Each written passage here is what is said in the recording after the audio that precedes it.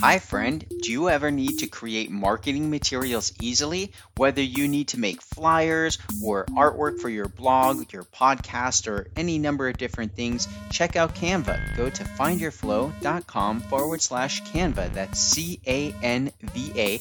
I've been using the free version of Canva for many, many years, and I recently upgraded to the pro version, and it's awesome. So go to findyourflow.com/Canva to learn more.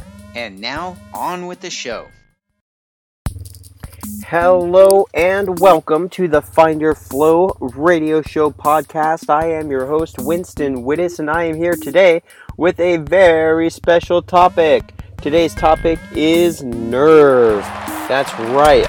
My wife and I recently saw... Hello. Okay, sorry about that. The volume was a little high on the car this morning. Rocking out on the way home last night. So, for those of you new to the show, I do this podcast from my car a lot of times.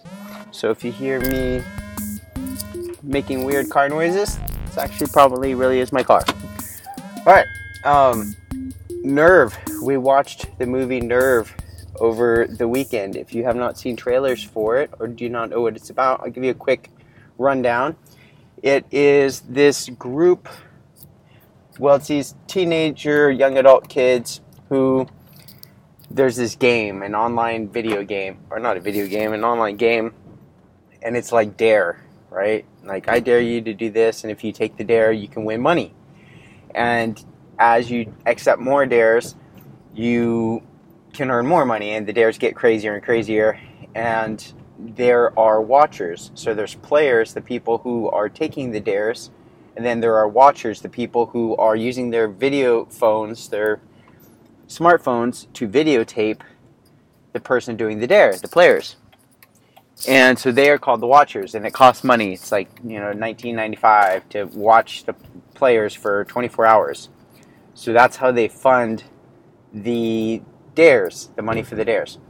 So it's pretty cool. So, and then a big part of it is you have to, whoever can have the most watchers. So you want to do cool dares because then you have more people watching you, you have more followers, and that's how you can win the grand prize at the end of the big game.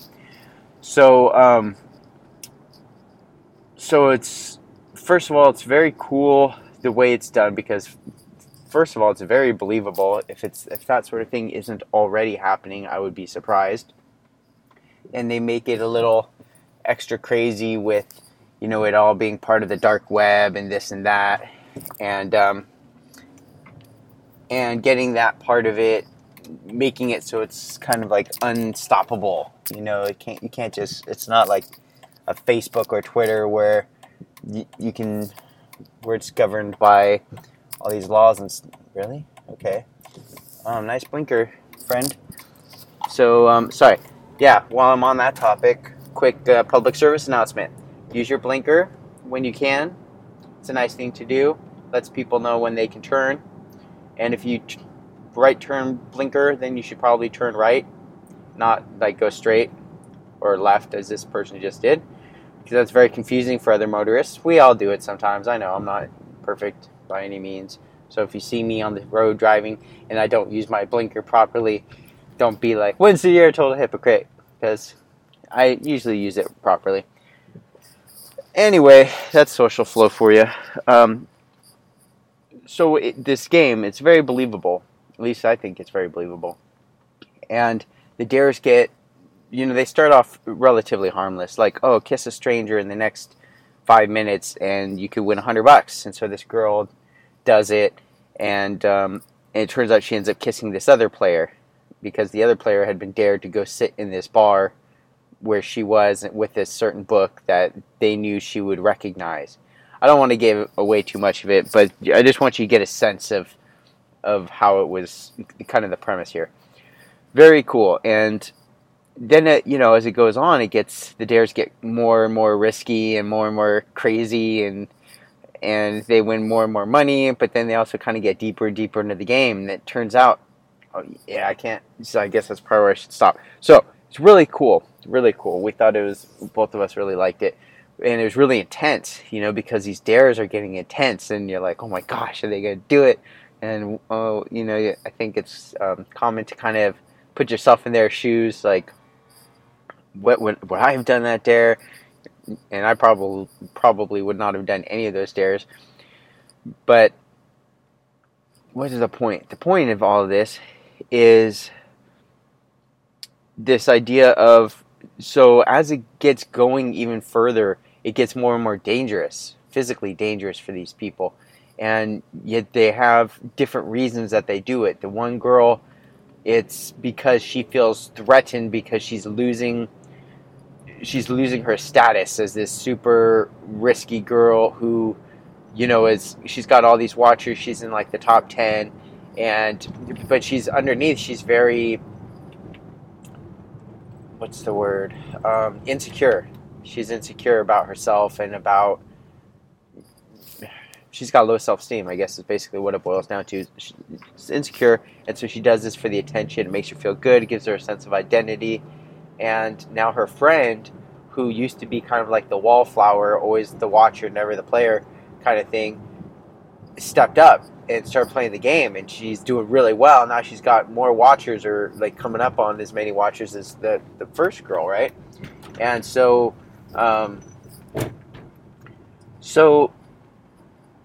you can see kind of where it starts going, and as the dares get more and more crazy, it kind of gets darker, because there's this, I don't want to say a tendency, but almost, it seems, with our fascination as people and not, I mean, it's a general thing, but it's also kind of, it's an interesting, it's like in the movie, they're bringing up, I think, the question of how far would people push it? How far does society, or people who, if people are anonymous and they're able to kind of give,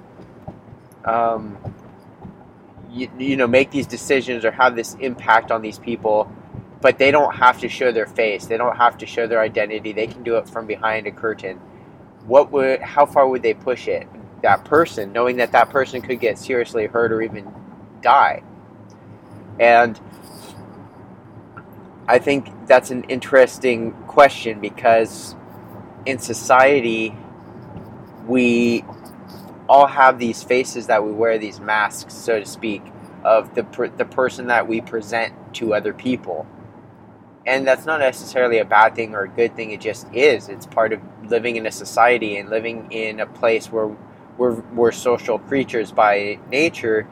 And that doesn't mean we're all like outgoing and want to socialize. That's not what I'm saying. But as far as like, most of us live around other people, and in order to do that successfully, you have to be able to get along with other people to a certain extent.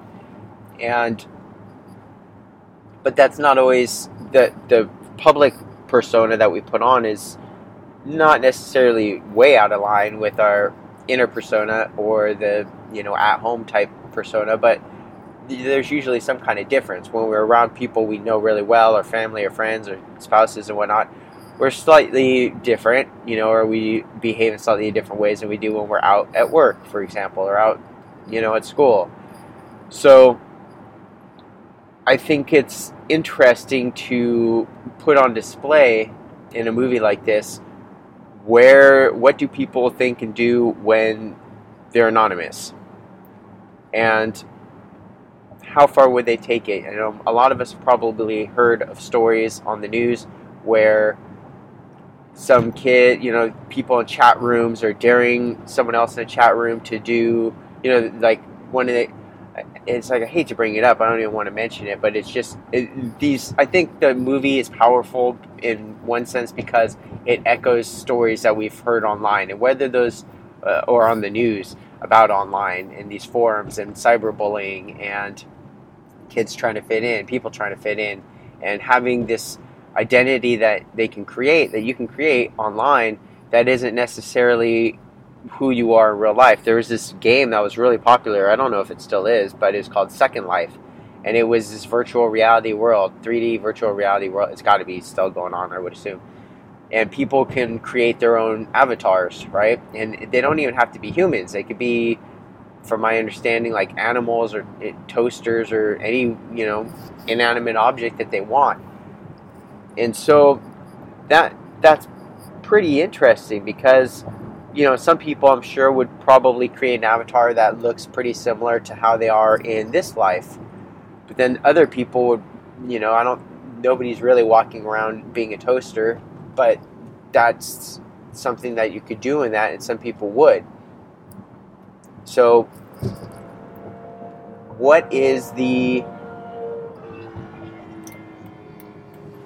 what's the drive for that? What is, it's nice to be anonymous sometimes.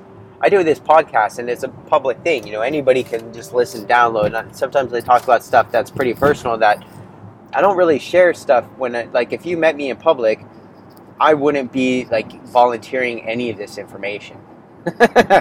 So if you only know me or listen to the podcast, know me through this podcast, and then you met me in real life, it would not be, unless we were in a more intimate setting or whatever, where it's quiet and whatnot, we wouldn't be having a conversation about this, most likely, these kind of things that I talk about on the podcast. Because the reason I talk on the podcast is because I know only people who really are interested in the same kind of things that I'm interested in are going to even bother to listen, right? So it's kind of like people could weed themselves out. If they're not into metaphysics and philosophy and flow and connections and spirituality and all this kind of stuff, then they're not going to listen. So I don't have to argue or try to convince anybody that my point of view is right, because it just is. It's just my point of view. And sometimes I don't even believe it, or I don't hang on to it for long.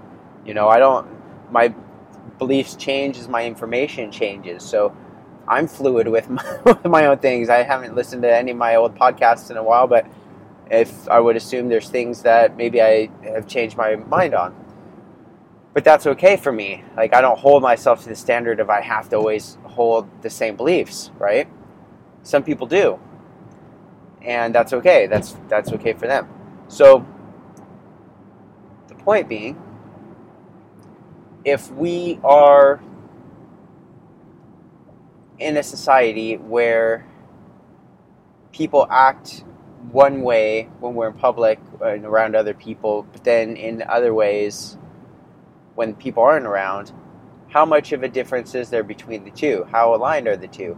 I had this dual life, in a sense, going on for many years, where I was a nightclub DJ and a DJ for private events, where I got to do really, really cool, fun events.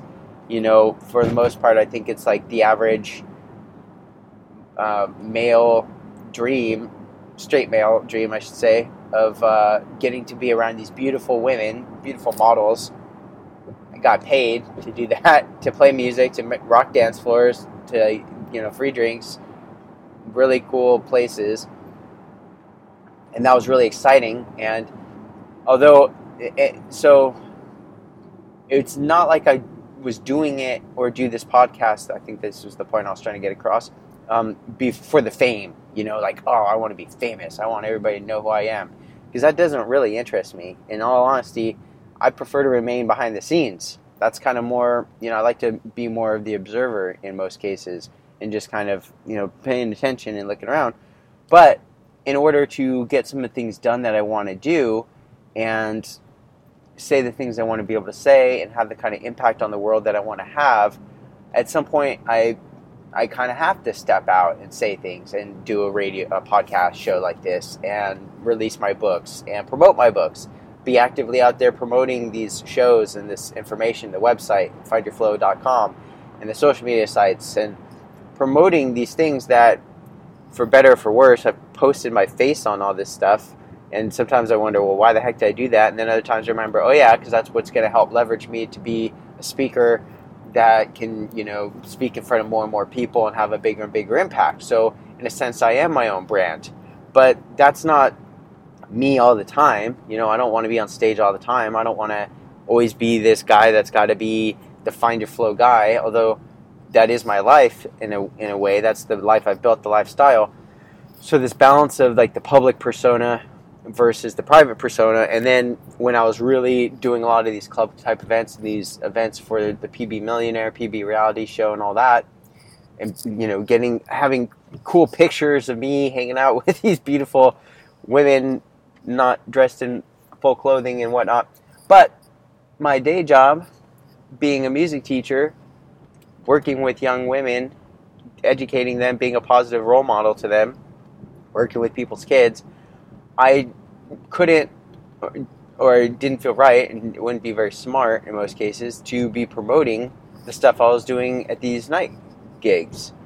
So there's this kind of duality, right? Of, okay, well, during the week, I'm a music teacher, I'm responsible, I'm teaching kids music, which was very rewarding and powerful and something I really enjoyed doing. And then when I would go actually be a musician myself and go play music or DJ, I, like in many respects, I was doing exactly what I wanted to do. I was living my dream of what I wanted to do. I wanted to be a professional musician / DJ, performing for, people, getting people dancing, having fun, partying, and teach kids music. So I was doing both.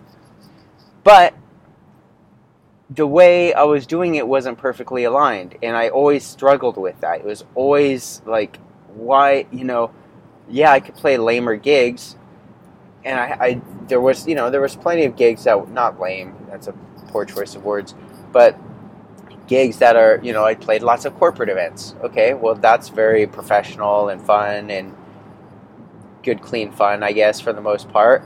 And then weddings, also good, clean fun for the most part. So, and I could promote those.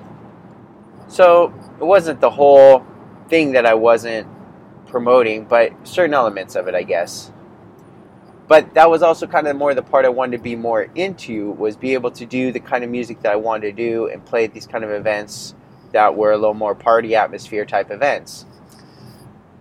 So anyway, that's what it was for me. So do you have, enough about me, gosh darn. Do you have anything in your life where you are not hiding necessarily, but where you have to, maybe hide, I guess, parts of yourself or parts of your belief system that you just know or you believe at this point in time wouldn't necessarily be right to share with the world or with the people around you? Are there things that you wish you could align, but for whatever reason, you got to keep them separate? And, are there things that are just forever going to remain separate from your private world and your public world? And that's okay too, right? But what are the things are private that you need to, or you feel compelled to or called to share with other people? And if there are those kind of pieces of yourself, how and when is the best time to actually do that, to take action? Are you already doing that? Are you sharing that gift with the world in some capacity? Is there a way to amplify that and do it more, to expand it? Because a lot of us probably do have stories that, if we share them with other people, could have a positive impact on other people. We could be a positive influence. And it doesn't have to be like a global phenomenon kind of thing, but even within our own community, even with our own relationships, just the people around you. I think one of the most powerful things I want to end with as we wrap it up here today is the power that you have to influence people around you, whether you're aware of it or not, just by you doing different things, not even saying anything necessarily to someone else, but just carrying yourself differently because you have a new belief about something, about yourself, or you feel more confident, or you feel more in tune.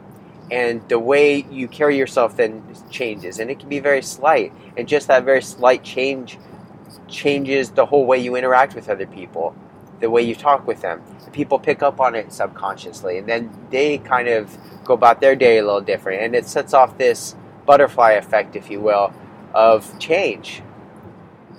And it doesn't take much. It doesn't take much.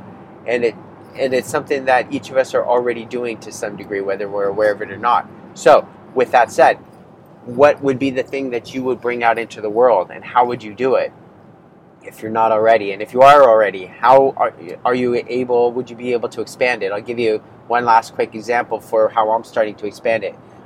Over the weekend, there's a lot of things I want to say, a lot of things that I've withheld for a long time because I'm scared, to be perfectly honest. Like I've tried to express certain feelings or things or thoughts or beliefs in the past when I was younger, and it was not met with super understanding or support because it was kind of far out there.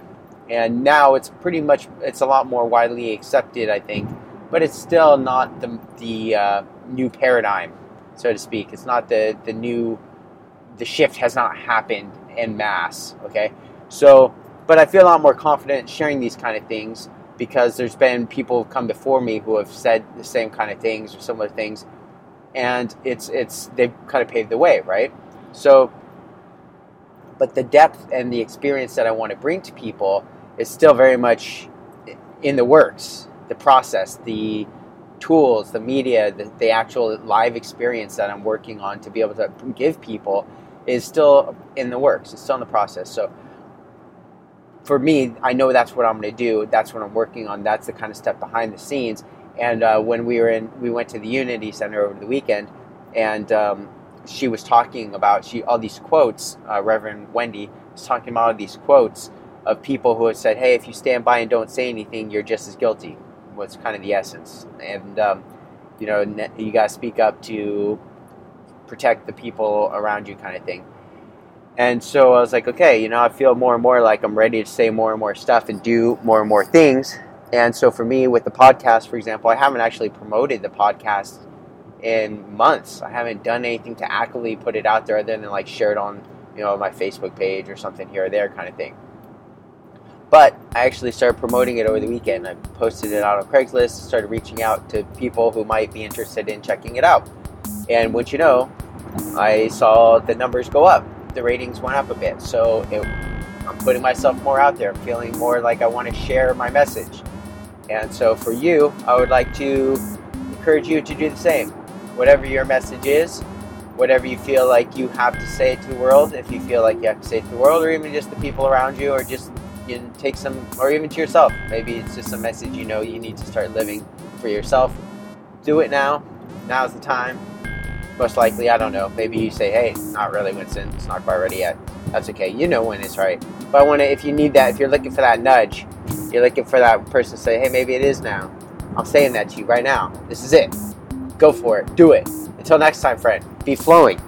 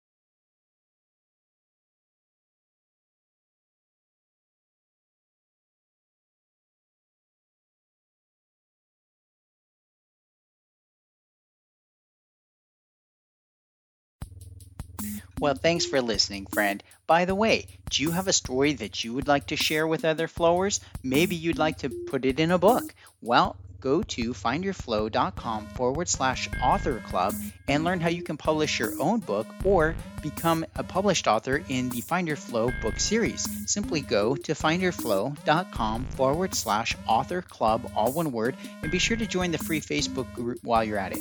Thanks, friend, and until next time, be flowing.